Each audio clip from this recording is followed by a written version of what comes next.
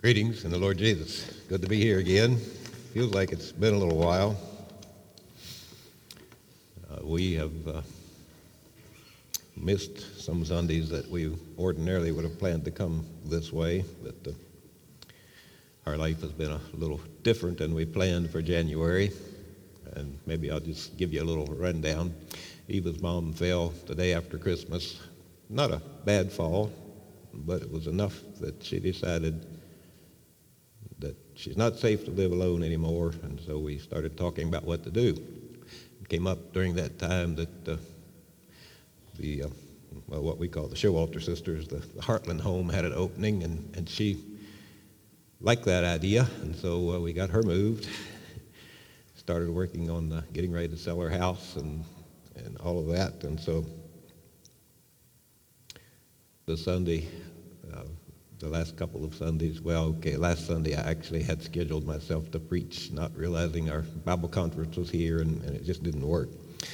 Plus, by the time it gets to Sunday, my wife tells me that probably about 26 out of the last 35 days she has been down here anyway, and she is not used to running quite that much. And we just have felt pretty good to stay home sometimes. So anyway, it's been busy. We're not done yet. Still have some more to do.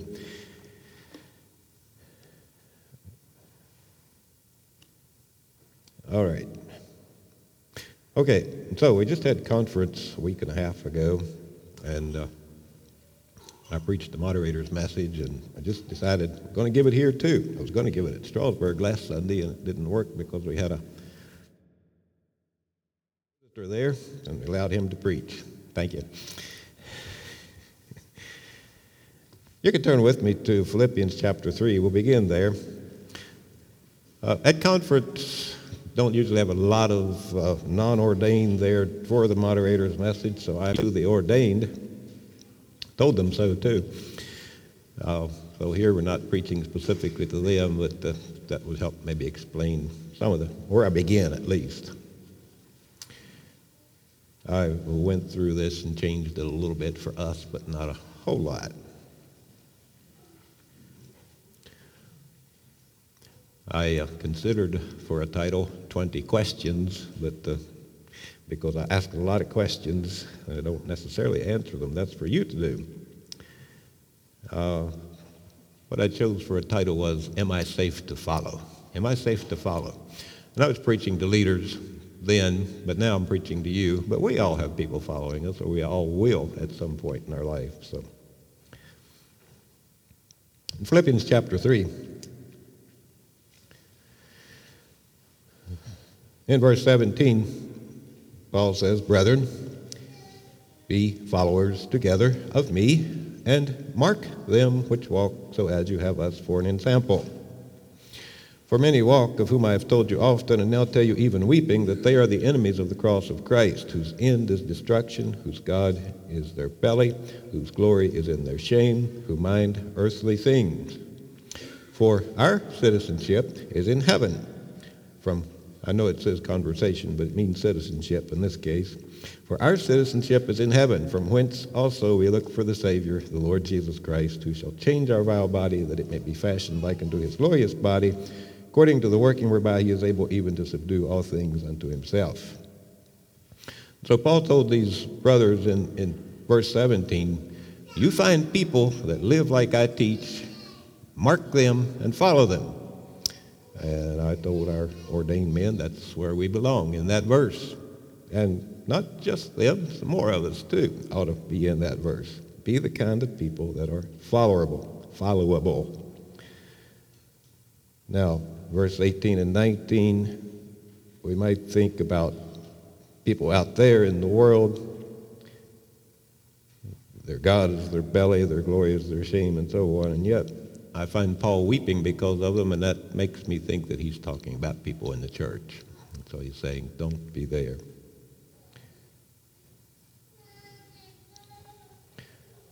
Well, the world is like that, and we live in it. And we aren't persecuted by it. for the most part, and we live in it and rub shoulders with it, and it's pretty easy to pick up some of its things. And so my questions today have to do with where are we in relation to the world around us? I guess we could put it that way. Well, someone said we Mennonites do better at abstinence than we do moderation. It's not just a Mennonite thing. I think it's probably a human thing. For one example, for me, if I went to lose weight, I do better at just stopping eating for 3 or 4 days. Well, mostly. And I can lose a few pounds pretty quick. Well, that's not the best way to do it. They say it's much better to take 6 weeks and eat properly. That takes self-control and work, though, and we don't do well at that. I don't always do well at that, okay.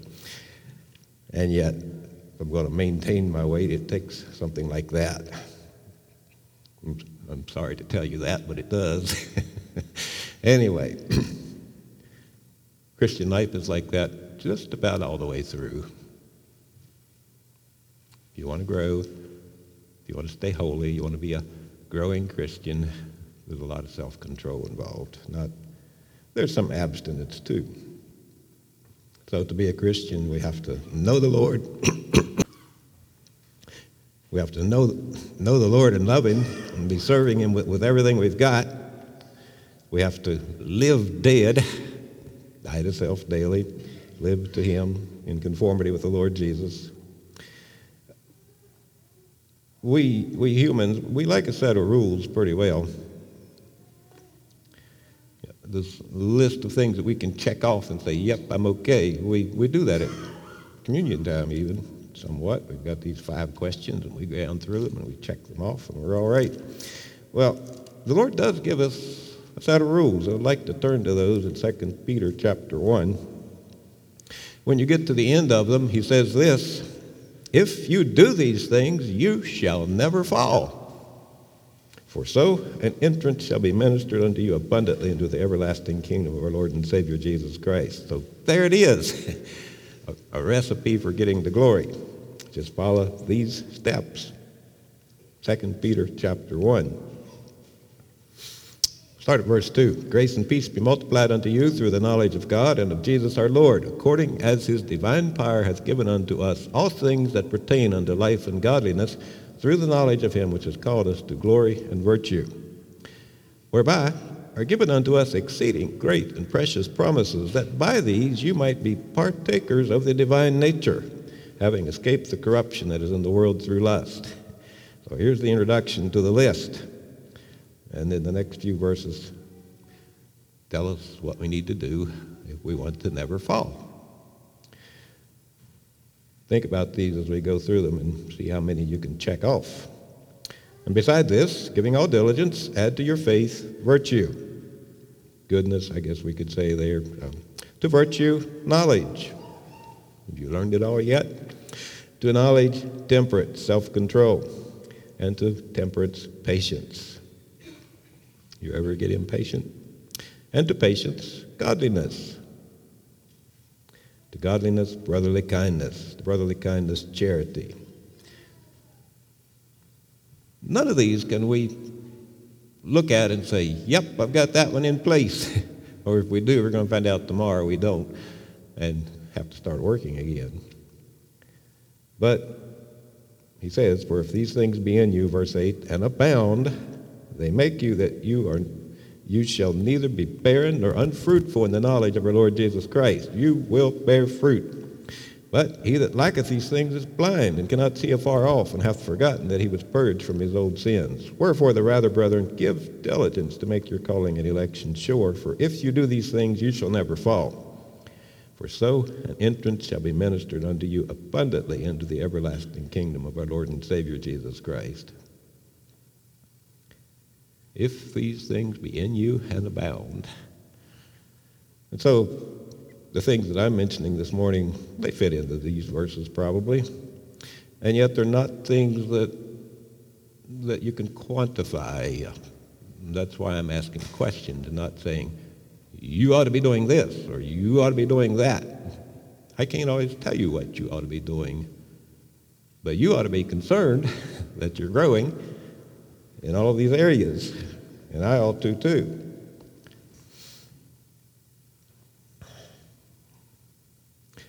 We draw our lines at different places and various things, and that's okay, but I'd better make sure I'm safe to follow.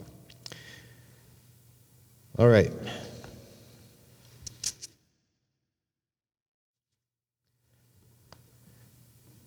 Questions. Am I being a good steward of the manifold grace of God? Turn back a couple pages in your Bible to 1 Peter 4. Am I being a good steward of the manifold grace of God? So, verse 10 in chapter 4, 1 Peter says this, as every man has received the gift, even so minister the same one to another as good stewards of the manifold grace of God. If any man speak, let him speak as of the oracles of God. If any man minister, let him do it as of the ability which God giveth, that God in all things may be glorified through Jesus Christ, to whom be praise and dominion forever and ever. Amen. I don't know if you've noticed, but I have. Most of the time when we talk about stewardship, we're talking about money. And often we're talking about saving money. That's not the New Testament idea of stewardship. It never talks of stewardship that way, except in parables. And we already know that parables mean something besides what they mean. They aren't talking about money in general. What is it that we're stewards of? Well, the New Testament talks about being stewards of the gospel. Here it talks about being stewards of the manifold, many-faceted grace of God. Every man here has received a gift. Every person in the church has a gift.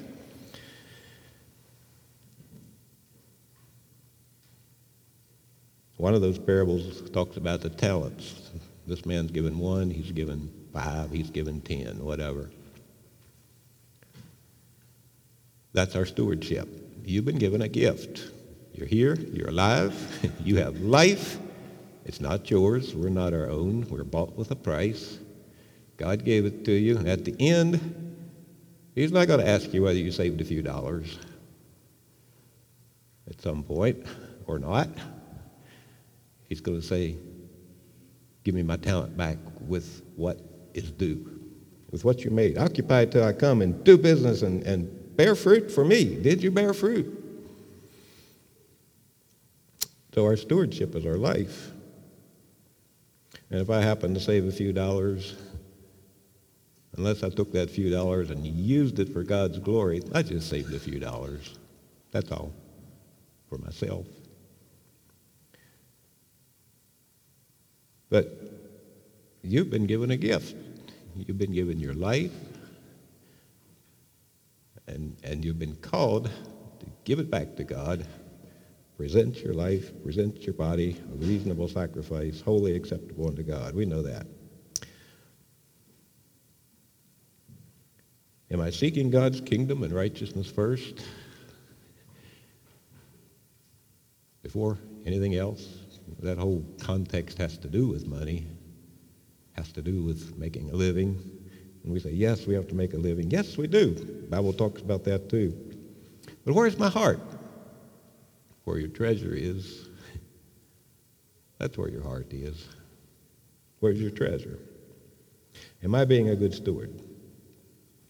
Well, am I denying self? Am I denying self, or am I living in pleasure? So Jesus said, and when to his disciples, whosoever will come after me, let him deny himself and take up his cross and follow me. And here I just have questions for you to think about. Would the one who had no place to lay his head be comfortable owning my home in today's society? How ritzy does my home have to become before it's, well, wrong or whatever you want to call it? I don't know. Would my down and out neighbor be comfortable coming to visit me in my home? Would the one who constantly gave himself of his strength, of his time, of his very life be comfortable sitting and discussing the advantages and disadvantages of the 30-some eating places on the eastern side of Harrisonburg? Would he frequently be drinking cappuccinos, frappes, lattes? I had a couple others that I've forgotten, espressos, and all that while he's doing his ministry, especially if he had to pay $6 a piece for them. I don't know what they cost, by the way, except in airports. I have an idea what a coffee costs. What about the Apostle Paul? How would he view those things? He's the one who wrote that she that liveth in pleasure is dead while she liveth. She that liveth delicately is dead while she liveth, I think is the way the margin reads. Does any of that apply to my life? Should it apply to my life? And here's one I think I forgot to say in my moderator's message, so I'll say it now. As a preacher of the gospel, how many pounds overweight do I need to be before my conscience kicks in? Okay. I got on down the sermon further and thought, I don't think I got that one said, so I got it this time. Anyway, would the one whose chief form of recreation seemed to be going up on the mountain to pray be comfortable going along with me on my recreational outings, or spending the amount of money that I spend on them? Would he, when he goes to buy something, would he feel like he has to have the best? And no, I know there's a there's a good reason not to buy the worst. Would he choose to make a living by providing for other people's luxuries, pleasures, whims, whatever? Am I denying self, or am I living in pleasure? And again, I'm asking the question. It's up to you to do the hard work and think. All right, going on. Am I giving?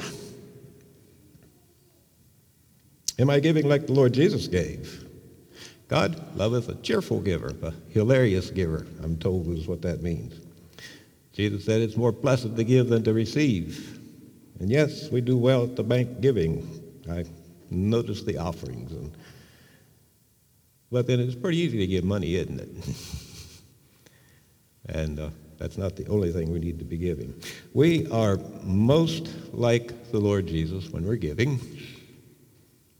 We are most like the Lord Jesus when we are giving of ourselves in something that actually costs us something. And I think probably the best antidote that we have to keep us from laying up treasures here on earth is to give. To have what Deuteronomy calls the open hand. Deuteronomy 15:11, thou shalt open thy hand wide unto thy brother, to thy poor, to thy needy in the land. The best way to put self-denial into practice is to be a giver, is to be a liver for others, put it however you want to say it. And no, self-denial is not really the goal. Jesus did say we should do that, but that's not the goal. The goal is to be a channel of God's love, mercy, goodness, to have that river of living water flowing up through us to others, to be a fountain of blessing because we're focusing on blessing and helping others. Self-denial is a result of that kind of life. We're just so wrapped up in following the Lord Jesus and being a blessing in the church and to others that what's left doesn't matter all that much. Self-denial is a positive, a beautiful thing when it's the result of being a giver. Am I a giver by nature? Am I a giver by, well, it's got to be a new nature. Am I proclaiming the gospel to those who have not heard it? Jesus said, as my Father sent me, so send I you. His last words, go ye into all the world and preach the gospel. Proclaim it, tell it. Don't have to be a preacher to do it. Been to Guatemala a number of times in the last few years, flying in from El Salvador.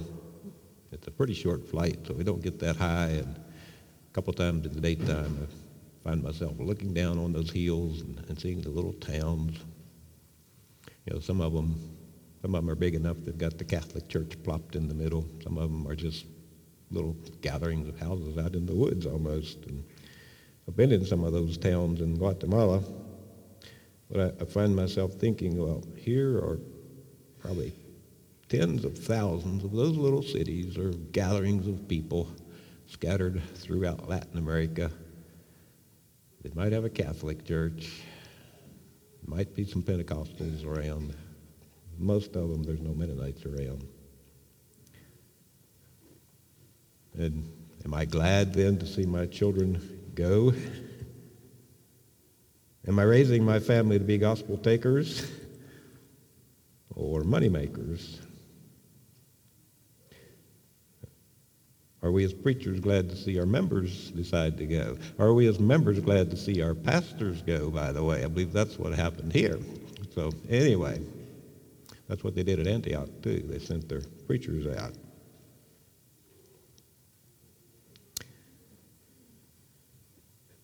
Am I teaching the principles? Of course, I was speaking to preachers then. Now I'm speaking to parents. Nonconformity, non-resistance, Lord's Day observance, abstinence from alcohol, the non-swearing of oaths, some of those things that basic doctrines that we've held to. Do I understand the principles? Am I teaching them to my family? Do I live by the principles? Or do I just live by the rules? If we just live by the rules and we don't know the principles and we don't teach the principles, our children aren't going to stay with us. They're going to be going.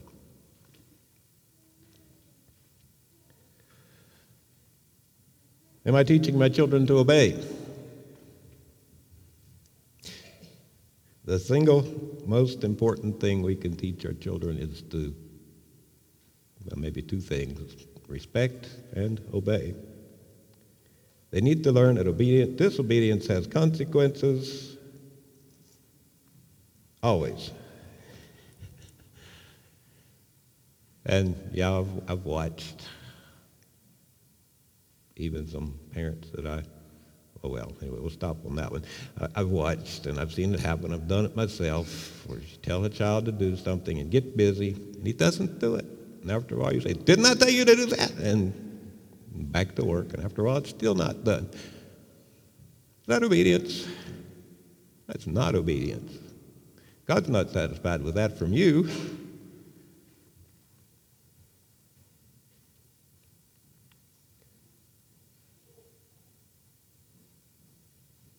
You want to see young people grow up to be strong and able to stand for their convictions. Teach them to obey well at home. Makes a world of difference. Now, there's a family life article, I think it's in this current one, with an interesting title: Spare the Rod, Spoil the Church. Spare the rod and spoil the church. And I didn't read it all. I read the italic headings in it, and it looked like it's pretty good. He had a point. Strong homes that teach consistent, respectful obedience are going to be the backbone of any church. Do I obey my authorities? And this is pretty closely related to the last one, because that's where we learn to obey authorities at home, to our parents. So, yeah, we Americans, we fudge on speed limits, we fudge on zoning and building codes, we fudge on all kinds of stuff because we can. And I think that's probably a large part of the reason we do it. And no, we're not a rules-based religion. I thought about that. Said we shouldn't live by rules but by principles, but we even fudge on church positions. We can, so we do it. And the funny thing is, there's two sides to that coin. On one side, I hear us saying, it's not prohibited, so we can do it. Church doesn't say don't, so I can do it. We don't do the hard work of figuring out for ourselves what's good for us spiritually, what will make us more like Christ, how to be more obedient. So the church doesn't say you can't do it, so it must be all right. Well, that's false. But on the other side of that coin, we say, yes, I know it's prohibited, but I don't agree, so I do it anyway.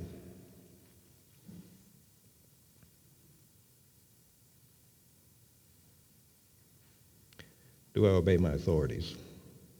And I'm not particularly talking about wearing masks in worship services back during COVID. Conference discussed that whole thing and gave some room. Some of us didn't have real good attitudes about some of the other rules that are around. Some of us just didn't obey them.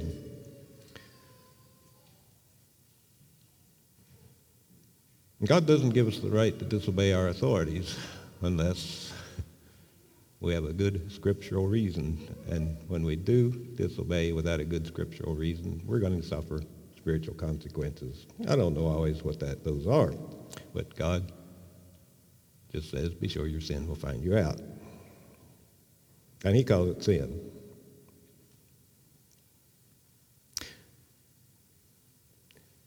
COVID did teach us that we may sometimes draw our lines at different places exactly to where biblical convictions say, I need to not do what the government's asking me in this case. We may not always come out at the same place, but we do need to draw a line, because there will come times government does ask us to do something that isn't right. When we draw that line, we need to make sure we base it on what God says. Loyalty to him, not loyalty to good old me. Am I promoting brotherhood? Goes along with the Sunday school lesson. The New Testament places a higher rank of importance on brotherhood than on the individual. Look at the Sunday school lesson. We all are just members of the body. The body is the important thing. So Paul said in Philippians, fulfill ye my joy that you be like-minded, having the same love, being of one accord, of one mind. Let nothing be done through strife or vainglory. Strife is fighting, vainglory is pride. But in lowliness of mind, let each esteem other better than themselves. Look not every man on his own things, but every man also on the things of others. Am I promoting brotherhood? Paul himself set us good examples. He said things like this, yea, and if I be offered upon the sacrifice and service of your faith, I joy and rejoice with you all. If I be poured out serving you, I'm happy. Another place he said, I now rejoice in my sufferings for you, and fill up that which is behind of the sufferings of the afflictions of Christ in my flesh for his body's sake. I'm suffering like Christ did for his body's sake, and I'm glad to do it. 2 Corinthians 12:15, he said, I will very gladly spend and be spent for you. And that's not the end of the verse. Though the more abundantly I love you, the less I be loved.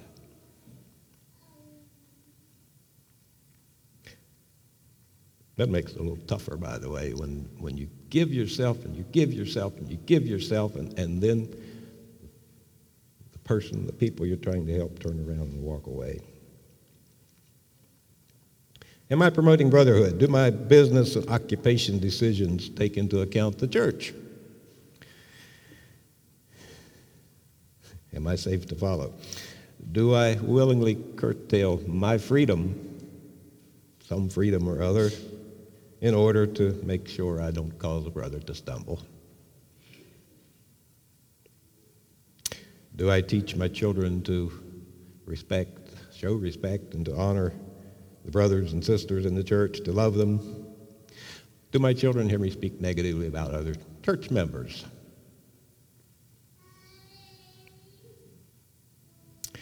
You see, a choice to serve the Lord Jesus is to serve his body. You can't do it any other way.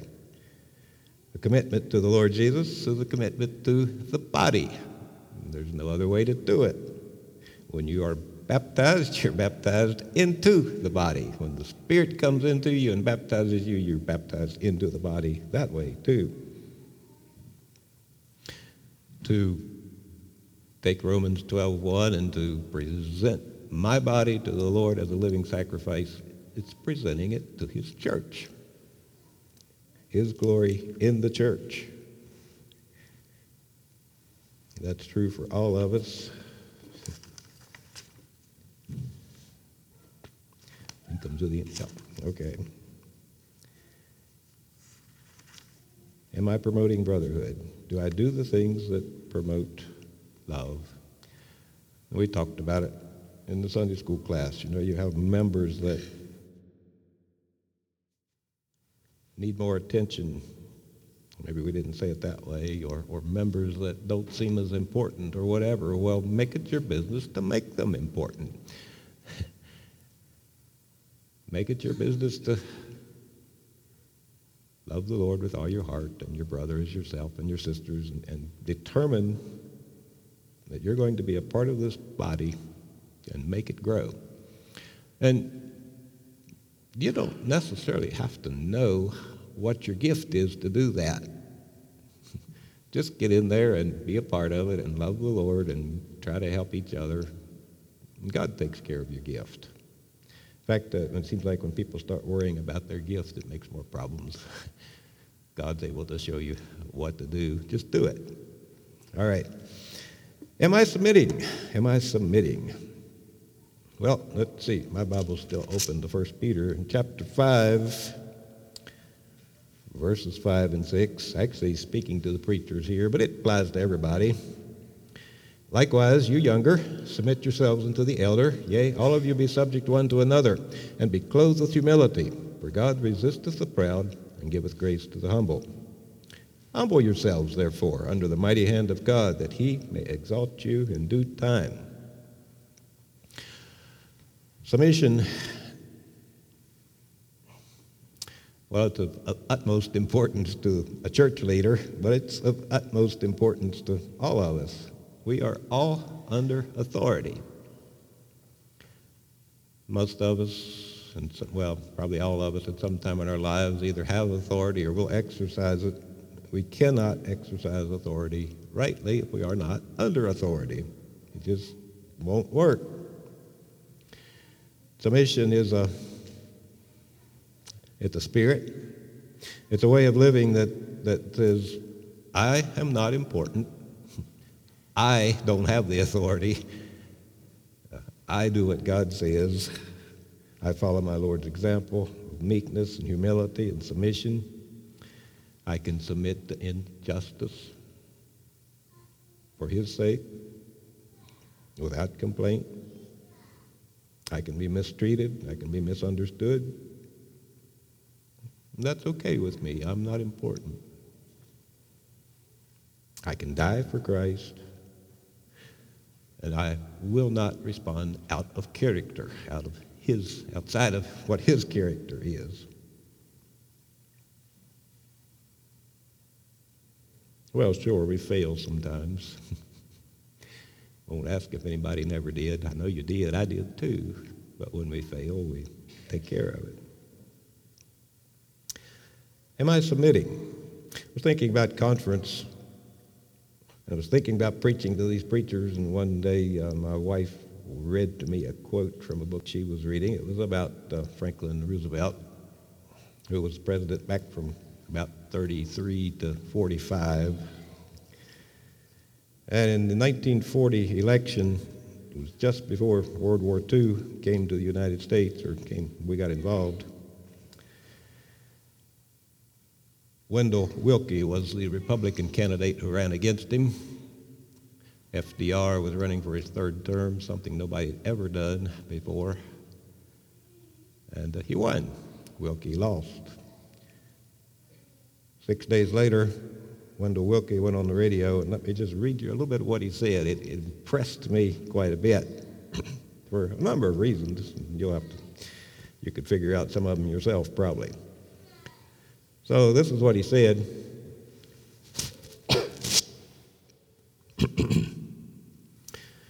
In the campaign preceding this election, serious issues were at stake. People became bitter. Many things were said which, in calmer moments, might have been left unsaid or might have been worded more thoughtfully. But we Americans know that the bitterness is a distortion, not the true reflection of what is in our hearts. I can truthfully say there's no bitterness in mine. I hope there's none in yours. We have elected Franklin Roosevelt president. He is your president. He is my president. We, all of us, owe him the respect due his high office. We give him that respect. We will support him with our best efforts for our country, and we pray that God may guide his hand during the next 4 years in the supreme task of administering the affairs of the people.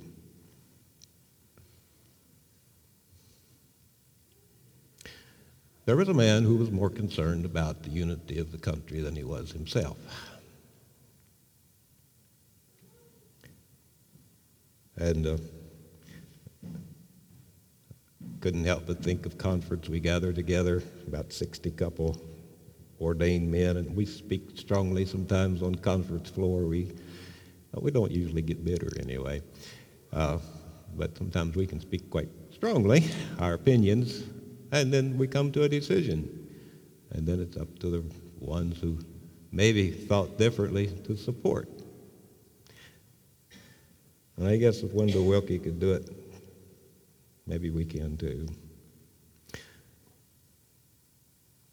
And it's not just preachers in conference who have to deal with that. The rest of us do too. Am I a victim or am I an overcomer? Americans, maybe not just Americans, but Americans is where I see it. We've become experts at blame shifting. We love to say it's not my fault. I can't help it. So I have a traumatic experience and I respond by going head over heels into depression or anxiety or bitterness or anger or some other sinful response. But it's not my fault. He did it. It's his fault. I'm a victim. And I wallow around in my victimhood, enjoying it. Yeah, sometimes we do. And I find counselors and I find friends who sympathize and just aid it right along when I could have gone to the Lord Jesus, to God himself, and gotten the victory over that. Millions of faithful believers through the years have. There are millions that have suffered traumas beyond anything any of us will ever see. And they maintained their faithfulness. Oh, maybe sometimes they had to regain it by coming to rest in the Lord Jesus. Is my God able to do what he said he would? Is your God able? Will he keep his promises or will he not? Must I become a victim? Never able to get victory? I don't think I'll answer that one for you. It isn't so. Now, that's not saying there aren't ever struggles. We know. Even I have them. Am I asking and receiving? You know, the New Testament promises are clear. We're commanded to ask in Jesus' name and expect to receive.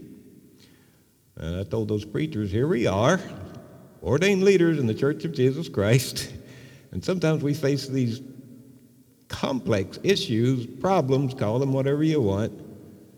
Are we wringing our hands and just, what do we do? Or are we going to the Lord in prayer and asking and receiving? It's his church, it's not our church. What did God promise? Is he able to take care of it? Well, you can apply this to your own situations. We all face those things that just get, what do we do? What did God promise? Will he do it? Well, he said a number of times, ask in the Lord's name, expect him to do it, and he will. Doesn't mean sometimes we don't have to do some difficult things. Doesn't mean sometimes that we don't understand. May even sometimes be like Job and say, well, though he slay me, yet will I trust him. I don't know what's going on here, but I'm going to trust him anyway. Am I asking and receiving? these last couple, I tried to turn toward more positive things. Am I rejoicing? And so when God does answer, am I praising him? Do I give him the glory for it? And do I make it known that God's been blessing me?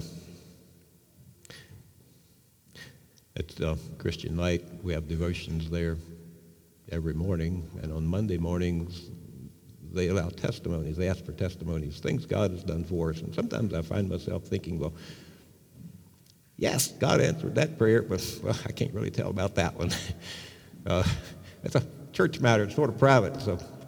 But anyway, God does answer those prayers, and we have lots to rejoice in. So if someone puts me down, someone cheats me because they know they can, I lose some money because of a dirty deal, am I rejoicing anyway? I should be.